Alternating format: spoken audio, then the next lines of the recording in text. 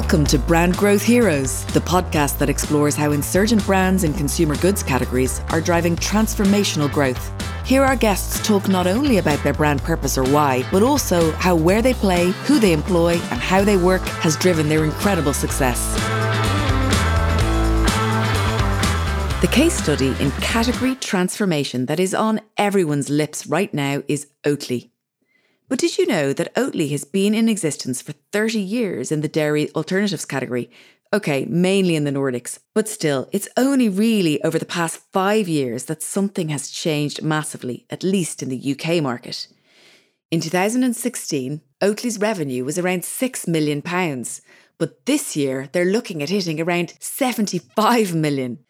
I chatted to Ishan Paran, General Manager of Oatly UK, to understand more about Oatly's brand mission and also what levers he and the team have pulled over the last few years to create such transformational growth. Ishan, welcome to Brand Growth Heroes. How are you doing? Yeah, I'm doing great. I'm sat in my room. It's really hot outside. It's about 30 degrees. I've got the door closed and the windows closed because I'm scared my 2-year-old's going to burst in and throw tractors across the room. So, I know that but apart feeling. from that, I'm good. And you just had a baby, right? I did, yes. So we've got a 6-week-old baby. So yeah, it's been incredible, and actually working from home has really helped on that piece, kind of balancing the family life as well as Oatly, which is eventful and very busy, but very enjoyable. I can imagine working in such a high growth company right now. It must be so exciting. So listen, let's start by telling our listeners, for those of them who may have been asleep over the last 3 years or not been inside a supermarket, because some people don't do the shopping, or not drunk a coffee in a third place, as they call it, coffee shop. What is Oatly? What kind of products do you guys sell? Where do you sell them? And tell us a little bit about the incredible transformational growth that you guys have brought to the dairy category over the past, particularly 3 years. Yeah, so Oatly, it's a company with Swedish origins, actually. So it's the leading oat milk maker, and it makes other oat-based food products. And it's become, I'd say, the dairy alternative of choice amongst baristas. So it's available in coffee houses, out of home. It's got good distribution within retail as well. But what a lot of people don't know is that actually the brand is 30 years old, but a lot of people have seen it sort of more over the last 5 years. The brand presence is really strong across the Nordics, parts of Europe, such as UK and Germany, as well as making really big moves in America and Asia. But for us, Oatly's more of a mission with a movement. We have gone in and we have completely disrupted the dairy alternative category. I think previously, Almond and Soya have always been there and they've dominated the dairy alternative fixture. I think they had a market share when I joined in 2017 of around about 30% each. Mm-hmm. Oat had a market share of 8%. Oat is now the number one and it's got a market share of over 30%. So yeah, it has come in and it's kind of turned the category upside down. That's amazing. And so I think you in a pre-call, you said to me that when you joined the company in 2017, market sales or turnover in the UK was around 10 million? So I joined in 2017. In 2016, gross revenue was around 6 million. And I think it was growing at around about 50%. So yeah, just over 3 years later, I joined in 2017. At the end of this year, we expect to be around about 75 million. That is unbelievable. And has your team grown at a similar pace? Yeah, it's funny. At the beginning, we were renting desks in a place in Old Street, just sort of a couple of us, and everything was actually outsourced. So we had third-party salespeople as well as marketing consultants. But I've moved away from that structure because I think that's the first thing that I recognized is that you need your own team that believes that the alignment between people's values or employees' values and the company's values had to align. So, the aim was that was the first thing that I identified, and that's the main piece, which is to build that organizational design. So today, there's no, 25 of us. We are Wow. based in Shoreditch.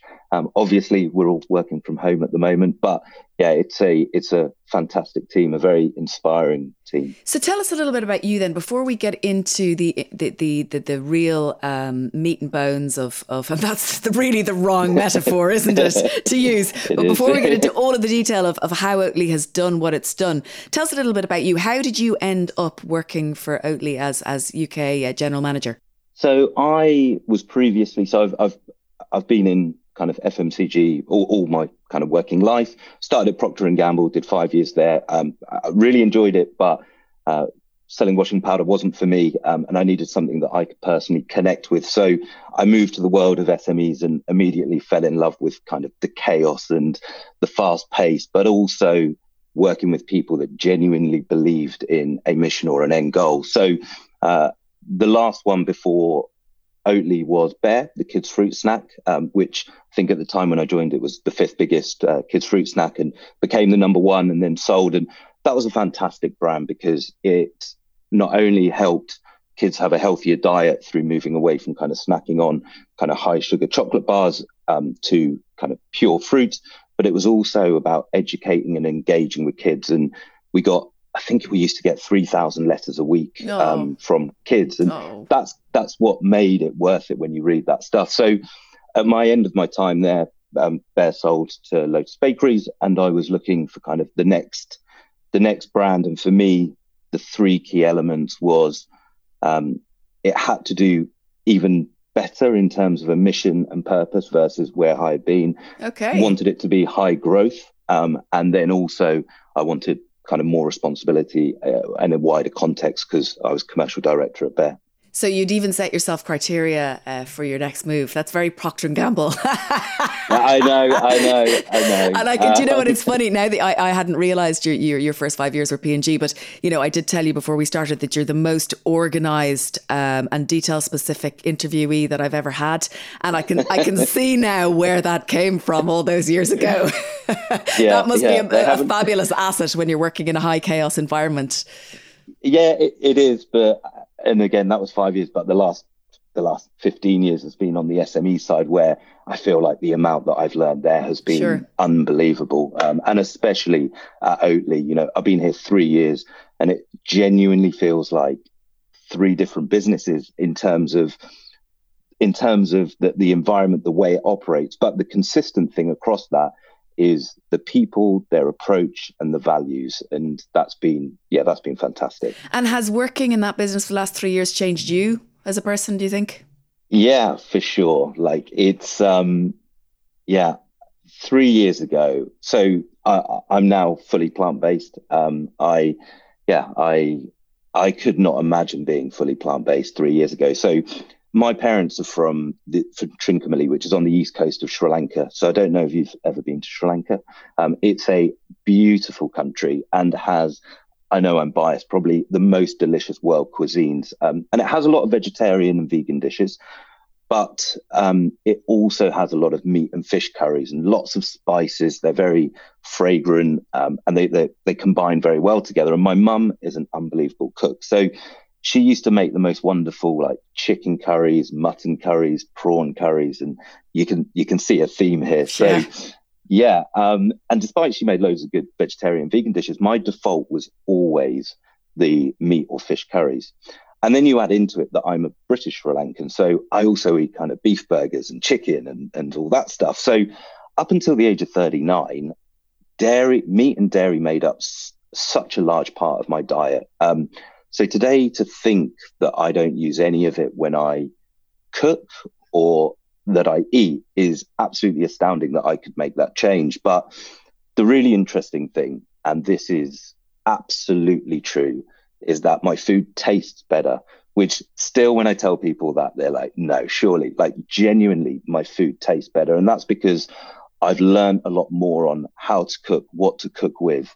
I also feel better. And that's much clearer in terms of kind of energy levels.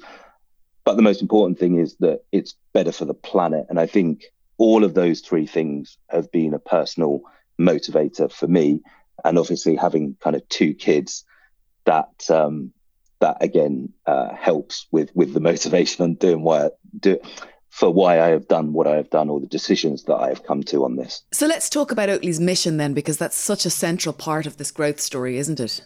Yeah, so it's all about sustainability, and that's been the personal driver for me, which is climate change, and that's something that I've learned more and more about working at Oatly. And the more that I read, and the more that I got involved in, the less I just felt compelled to eat meat and dairy. So, if you think about it, the world has changed rapidly in the last 2 centuries. Over 11,000 years ago, population was around about 5 million, and it took over 11,000 years to reach 1 billion. In the last 200 years, we've gone from 1 billion to 7 billion people. Like, that is a mind-blowing development in global population.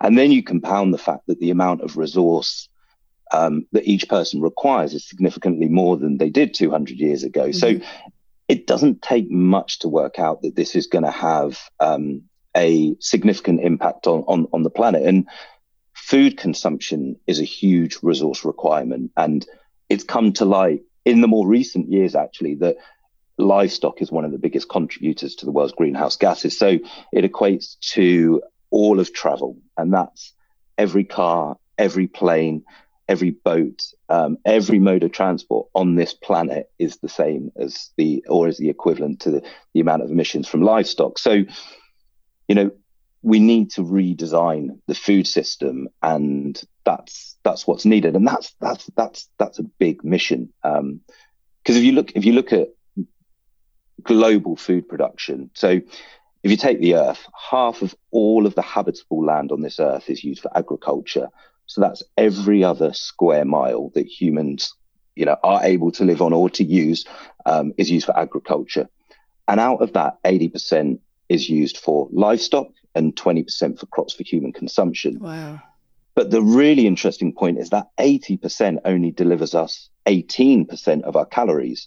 So it highlights a super inefficient resource draining use of the land. And that's having a major impact on nature and the planet. And, ecosystems are built and they survive on a delicate balance of, clean air, water, land, all of these things. So if it's destroyed, then so are the species within it. And that includes humans. So yeah, it's a major issue. So how does oat milk production address that? So for us, it's about shifting from animal based. So the livestock, when you look at the majority of a lot of that use, it is cattle. So it is for beef production and milk production. So, our aim is to shift away from cow's milk towards an alternative, which is oat milk. Exactly. And it sounds quite stark in terms of how big the issue is and what needs to happen. But we're seeing there's so much more visibility on it now, and there's so much more information. I think that's been the really positive thing, is that we know that this is a human cause. And therefore, as humans, we can kind of come up with the solutions for it. So whether that's switching from fossil fuels to renewable energy, or whether it's shifting our diets from an animal-based to a plant-based, they're major shifts in society that can help. So take us to 2017 or the end of 2016. Where was Oatly at that point in the UK and Ireland too? And even, just touch on where it was in the States. And what I really want to get under the skin of is, what were the levers that you guys pulled in order to create this incredibly steep growth curve that you can see when you look at a graph of Oatly's growth before and after 2017? What did you do differently?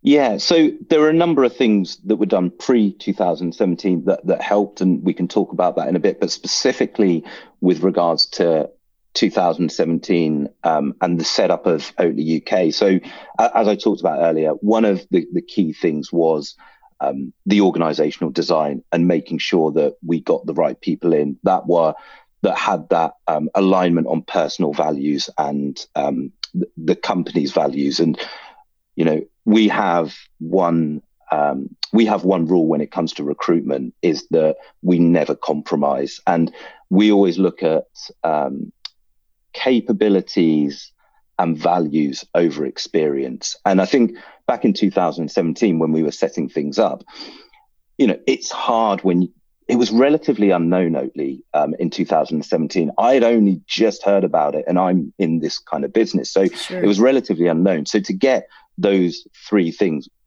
values, capabilities, and experience, is actually very difficult for a small brand. Now we're in a much fortunate position where we can do, but as I said, it's still hard because we never compromise. Every hire has got to absolutely excite us. But the first stage was to get the right people into the business. And that included increasing our focus on out of home and obviously on the retail side. But again, when I came in, retail was around about 90% of the business. Okay. And it was all managed by the third-party sales force. So we had one 25-year-old barista consultant that also worked on the brand. And his job, so he's called Toby, and he acted as a consultant for us. And his job was just to go to coffee shops within Shoreditch and get them to try the product. And he was a 25-year-old barista. I don't think he really thought that he had a real job, because ultimately what he was doing was going to places that he loved, hanging out with people that he loved, and getting paid for it. So what we noticed, though, is that the feedback was really positive from this area, and we could see there were bits of momentum. And it wasn't easy, though, because at that time there was Almond and Soy. They were the dominant players, and the coffee shops didn't want a third. Dairy alternatives wasn't really setting the world alight. So, and especially not oat milk. It just, it sounds a bit weird, doesn't it? Oat milk. So, but the cafes, Toby had a relationship with some of them. They trusted him. So they thought, look, we'll try it out. And as I said, we looked at the feedback, we could see the momentum. And I think that was the first thing that we did, was to refocus on out of home. So we looked to increase the resource in terms of our London coverage. We looked to get more baristas working for the brand that were truly passionate, and these aren't salespeople.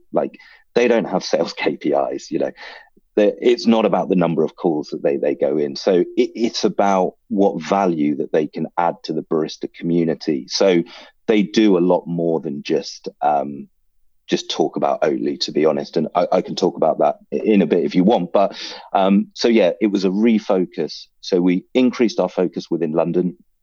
Toby looked at broadening across more of the London boroughs. And then we recruited someone in some of the key cities within the UK as well. And it just took off like wildfire, because the baristas, if it's the one thing baristas know, is quality. And they want the best thing to go into their best coffee. So as soon as that gained traction, then everyone just followed. And what we saw in retail about 6 months later was the same trend. So we started the oat trend in out of home, and it came across to retail. So yeah, that was definitely a significant step. So the first one was probably, setting up your own UK company rather than just having distributors and externalized field sales force. You decided to actually have your own structure, have your own people, have the right people in place. And then this idea of, and I'm imagining it happened quite organically at the beginning, giving the opportunity for real brand ambassadors to do real brand ambassador work that came from a place where it was actually beneficial to their self-actualization and their identity, their self-identity, rather than a paid piece of a gig. Yeah. Absolutely. And it's so funny, isn't it? Because I'm thinking of a lot of brands that I've worked with in the past, and a lot of brands that we all see on Instagram or LinkedIn, and they're paying people to be their brand ambassadors, What they're trying to achieve is what you achieved with the baristas, except that with the baristas, it came from a place of self-motivation because it did something for their own sense of self. Yeah. And when you compare and contrast the two, you can see that actually one is really, really valuable. The other is going to give you diminishing returns over time. Yeah, absolutely. So I think it's a great case study, even from the kind of brand ambassador point of view, what people should actually hold up to as a great model to aim for. So, okay, so those are the first two things. What was the third thing then? And then I think the third one was about the innovation and offering more choice through kind of first class innovation launches and really getting people to understand who we are and what our personality was. Because previously, obviously, everything was outsourced. So maybe it was a little too safe and didn't want to take some of the decisions or have such direct communication on certain matters in case they upset. We're talking kind of the direct about with regards to milk. So yeah, for us that was the next stage. And when I joined, we only had 5 SKUs in the UK, so it was a clear opportunity. Sweden had about 100 products, but It wasn't about So it wasn't just about pulling products from Sweden. In order for this to work in the UK, like, we need to offer consumer choice that's right for the UK consumer. So we already had a limited offering within kind of the milk section, but it all was in our ambient milk. So when I say ambient, so it's the kind of long life section, the dusty aisle that everybody knows it. Everyone knows the old dusty aisle. And we had representation in chilled, but it was one product on its own that was the wrong formulation, that was not commercially viable for us as a business. It just didn't work. It didn't work for the retailers. It didn't work for us. So this is a massive pivot, another massive pivot. This was a big one. And what we wanted to do was expand the offering in that chilled section. So what we worked with Sweden to develop a range of chilled milks specifically for the UK that had the right fat content, that used the right milk cues such as whole and semi, ensured that it must work with hot drinks like our barista product, and that was key. And something that I love about Oatly in the past is, if you have a good idea, you just do it. So we didn't do any consumer research on this. Like, we knew this would work and we wanted to launch it as quick as possible. We knew we had a great product, a great idea, but what was key was the execution. It was all about the execution. So we delisted that one line. We put in these 3 lines, which, again, we weren't that big of a brand at the time. So some retailers understood, others, challenged, and rightly so. So, but we got the majority in a few of the retailers. Mm-hmm. And in line with the launch, we ran our first holistic campaign, which used the creative "It's like milk but made for humans," and that was I don't know if you call it a slogan or the wording. That was the statement in Sweden that they got sued for using. So they got sued by the dairy industry back a few years ago. So there was also hesitation, I think, when we set up Oatly UK by maybe people that there were before, whether to go that direct. Sure. But we were very clear, this is what we're about. This is what we want to say. So had they lost or won in Sweden, out of interest? They lost, but they won. What do you mean they lost, but they won? But they won. Oh, okay. So they lost the case. But they got so much PR. They put the case on the website, and this was a small independent Swedish company at the time, and it was ultimately being taken on by a giant industry. So they put that case on the website, and the people of Sweden got behind it, and actually it gave them a platform to grow outside of that. So, we can't take credit for that. That's the creative is held in Sweden, and it is incredible. And it's very values based. They are not about selling products. They are about doing the right thing. Mm-hmm. So we used that creative. And did you spend a lot of money? Was it across a lot of channels? No, we were still only turning over. I think by that stage, we were probably turning over around 10 million. So we still, and we had a P&L to run. So it wasn't like we were going to overinvest just to kind of to win this distribution or to get this awareness.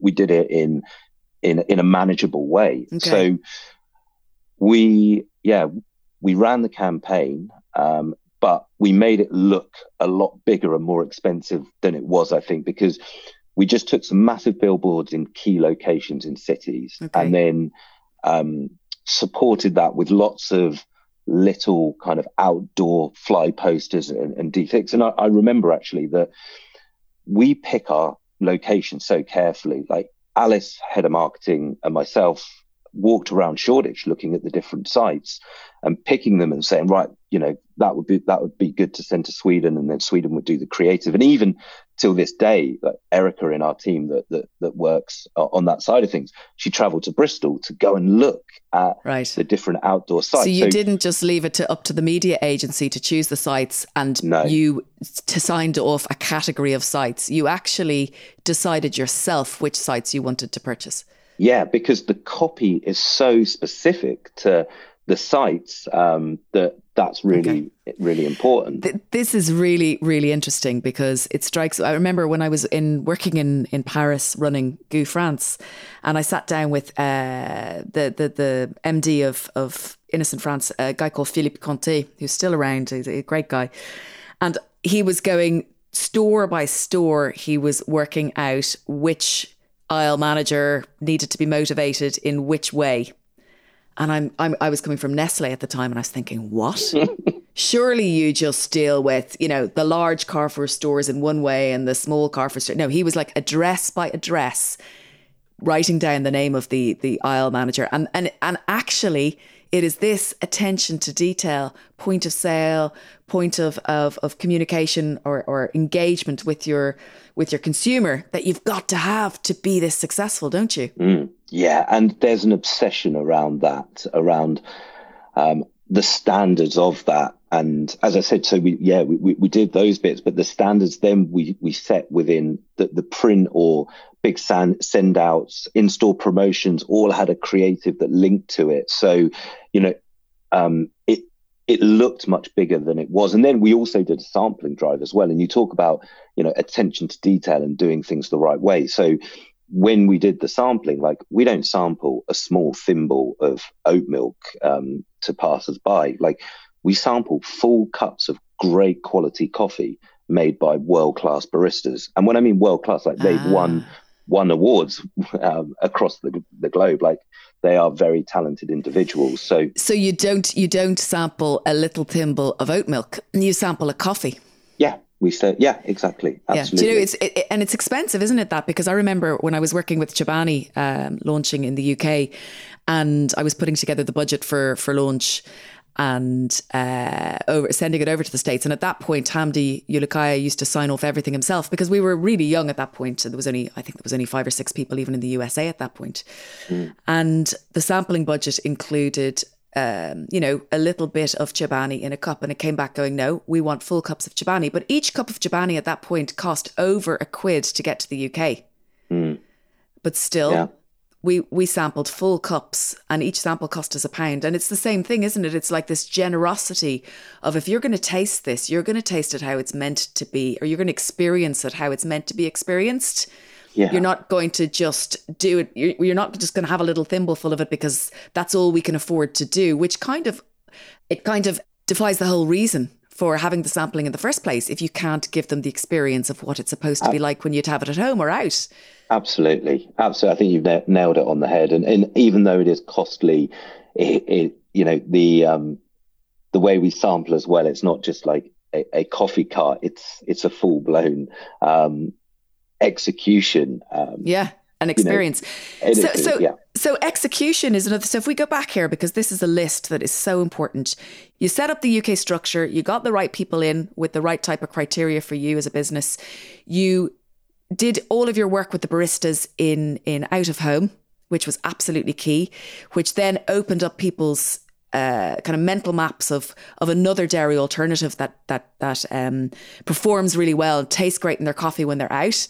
That then opened up the door for you in retail. You innovated, went into chilled, got brand blocking, and then brought your message in really strategic way, really detailed way to communicate what Oatly's all about in the right place at the right time to the right people. But finally, your mindset is all about attention to detail, almost obsessional attention to detail, so that you get all of this right all the time. Isn't that right? Yeah, it's funny because things move so far. Almost, we've kind of sometimes we feel like we're making it up as we go along, and we are, because you have to when things are moving this fast. But you're right, there is an obsession with kind of the quality, the detail, the getting it right, that I think runs through the whole team. And this is what I mean when it's that values, and that values and that mission drives us to like obsessively do the best, which is great. But also, I'd have to say, working for a Swedish company, and this is one of the things that I've really appreciated and has been different versus other places, is the real focus on a balance on your work life and your family. And they all take the whole of the summer off, the whole of the Swedish business. It's like, and there's no kind of working late. It's very different, but there's still obsession, detail, and about the execution. That's amazing, isn't it? So it is possible. It is possible to do both. It is. Don't get me wrong, it's challenging, and I'm sure in certain areas there'll be certain functions that are way more stretched at certain periods and all of that. And I think that's our challenge as we continue to grow, is that, we've gone from that startup where it's super high energy, but we are now maturing, and it's going to still be high growth for the next X number of years. Don't get me wrong, but we do need to have some calmness within the business. So we're definitely putting in some good measures to help that. If you've enjoyed this podcast so far, then please do share it on social media and take a minute or two to write a review on iTunes. It would make a big difference in allowing us to interview even more super guests with great advice that can transform how you do business. So talk to us a little bit about where you are in Ireland and in the USA, because we've got a lot of listeners in both. And are you in Australia at all? So in answer your questions in those orders. So Ireland, yes, in the UK, we've been constrained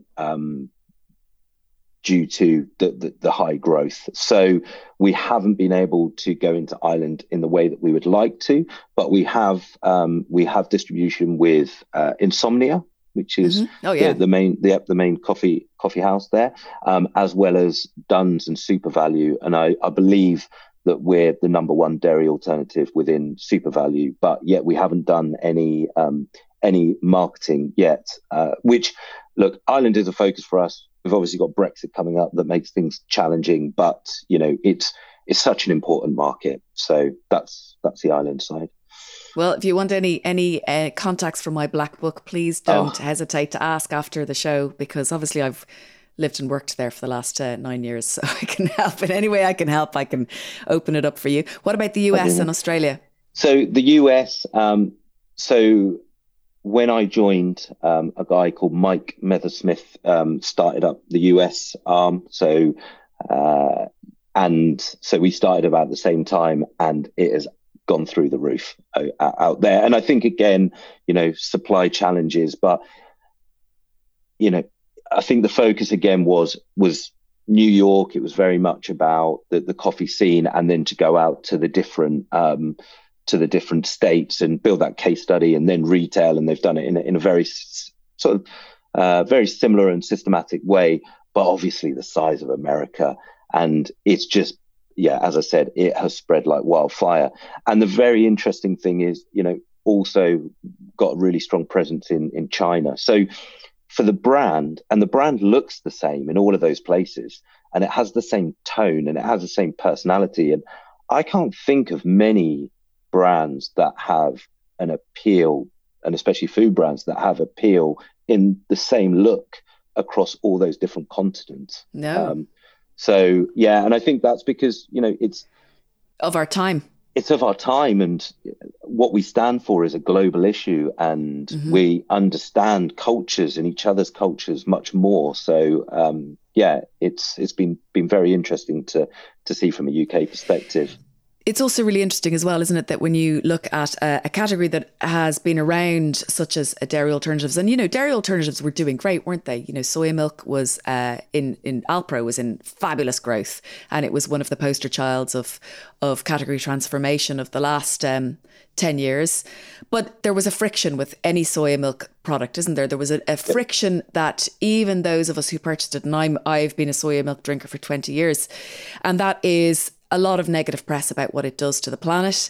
And also, I think in terms of, maybe educated or uneducated understanding of phytoestrogens and the effect on the body, and, understanding that estrogen can cause all sorts of weird and wonderful things in women, and you don't necessarily understand if there are links or if there aren't links. So there was all these kind of slight discomfort in the back of people's heads. And also a lot of people didn't necessarily like soy milk, because if they tasted it over the last 20 years, it didn't necessarily taste like it tastes today in a barista style Alpro. So they would have been turned off it. But then you come along and you solve for those problems. You solve for the bad soya, how much water it needs, and clearing the large swathes of land across the world to plant it. And you also solve for the taste issue, because a lot of my friends would say, I'll drink oat milk because it actually tastes a lot more like milk. And it's not that I don't like milk. I do like milk, but I just want to drink less milk for reasons for either my health or for the planet. So you came along, the ground was almost prepared.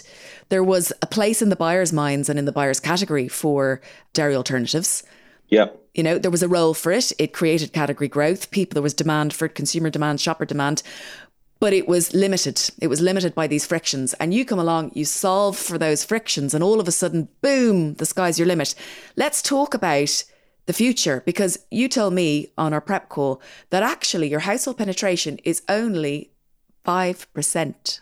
Yes. Now, how in God's name, if your household penetration is only 5% and you're already turning over 70 million quid a year, what is that going to look like when your household penetration is, even if we take like something like Strong Roots, which I think I understand it's around in the middle teens, what's your business going to be like when you're in the middle teens or the 30s? Yeah, I don't want to put any numbers to it, but it's going to be It's going to be huge. It's going to be huge, basically. It is. Yeah, it's going to be blooming massive. And so the focus for us, and one of the biggest challenges is on supply. And, we had a really tough period back in 2018. And that was just, obviously I started 17, but 2018 was a really, really tough period. And I remember going into retailer meetings and I got pretty much thrown out of a retailer meeting, because I was saying to these guys, like, look, this is the future, stock more of our products, yet we can't supply you on the core ones at the moment. So, it was difficult for retailers to understand. But just for our listeners, just because it's really quite interesting here, because it kind of gained a cult status on the media. Certainly, I was watching CNN this morning, and they were talking about the great Oatly shortage of 2018. I mean, when CNN names it the great Oatly shortage of 2018, you guys are part of the zeitgeist. Yeah, and I can laugh about it now, but at the time it felt a very difficult period. But at the same time, we knew what was going to happen. Like, we could see it in the data, we could see it in consumer kind of preference. Okay, we didn't think it was going to be as big as it is, but we knew it was going in that kind of very high upward direction. So yeah. Two things before we go, because I know we've already been on for a good chunk of time. The first thing is oats. If we're all going to be drinking this much oat milk, and I'm imagining Oatly, if you've got 100 SKUs in Sweden, you're very much a cross-category platform for oat dairy, dairy alternatives across numbers of categories, right? And that would be a great conversation for another day. Actually, we should come back and do more on this in the future if you'd like to. Yeah. If we're going to be growing that many oats, how do we make sure that we're not going to get ourselves into an unsustainable agricultural situation that is negative for the planet in the same way that maybe soya or palm has in the past? Yeah, look, our aim is to move away from kind of dairy. That's the key. And, if you look at it versus cow's milk, yeah, it's 80% less CO2 emissions. I think 80% less water, 60% land, less land. So, it's a much more efficient. You can get so much more out of that space. And as I said earlier, it provides a high nutritional value as well. So what about money for the farmers? Because I'm just thinking, I mean, why wouldn't whole countries, Ireland is a massive dairy and beef producer, but as is the UK, but does it make money for the farmers because the farmers are making a loss on every bottle of milk they produce? Yeah, it's an interesting one. And actually, we're doing some work with farmers to help them and to support them move away from animal farming to more plant farming. So we have a farming project, and that's predominantly in Sweden, but that's happening now outside. So over the past few years, we've worked with a farmer called Adam, and he's been making that shift from livestock to crops for human consumption. So before the move to crops, I think the farm could support 60 people with food for a year. After that move, the following year, it was 200 people once he moved to crops. So the farm's also become more profitable, and it's allowed him to expand. So don't get me wrong, at the start, the farm had some support from Oatly, and this is what it needs.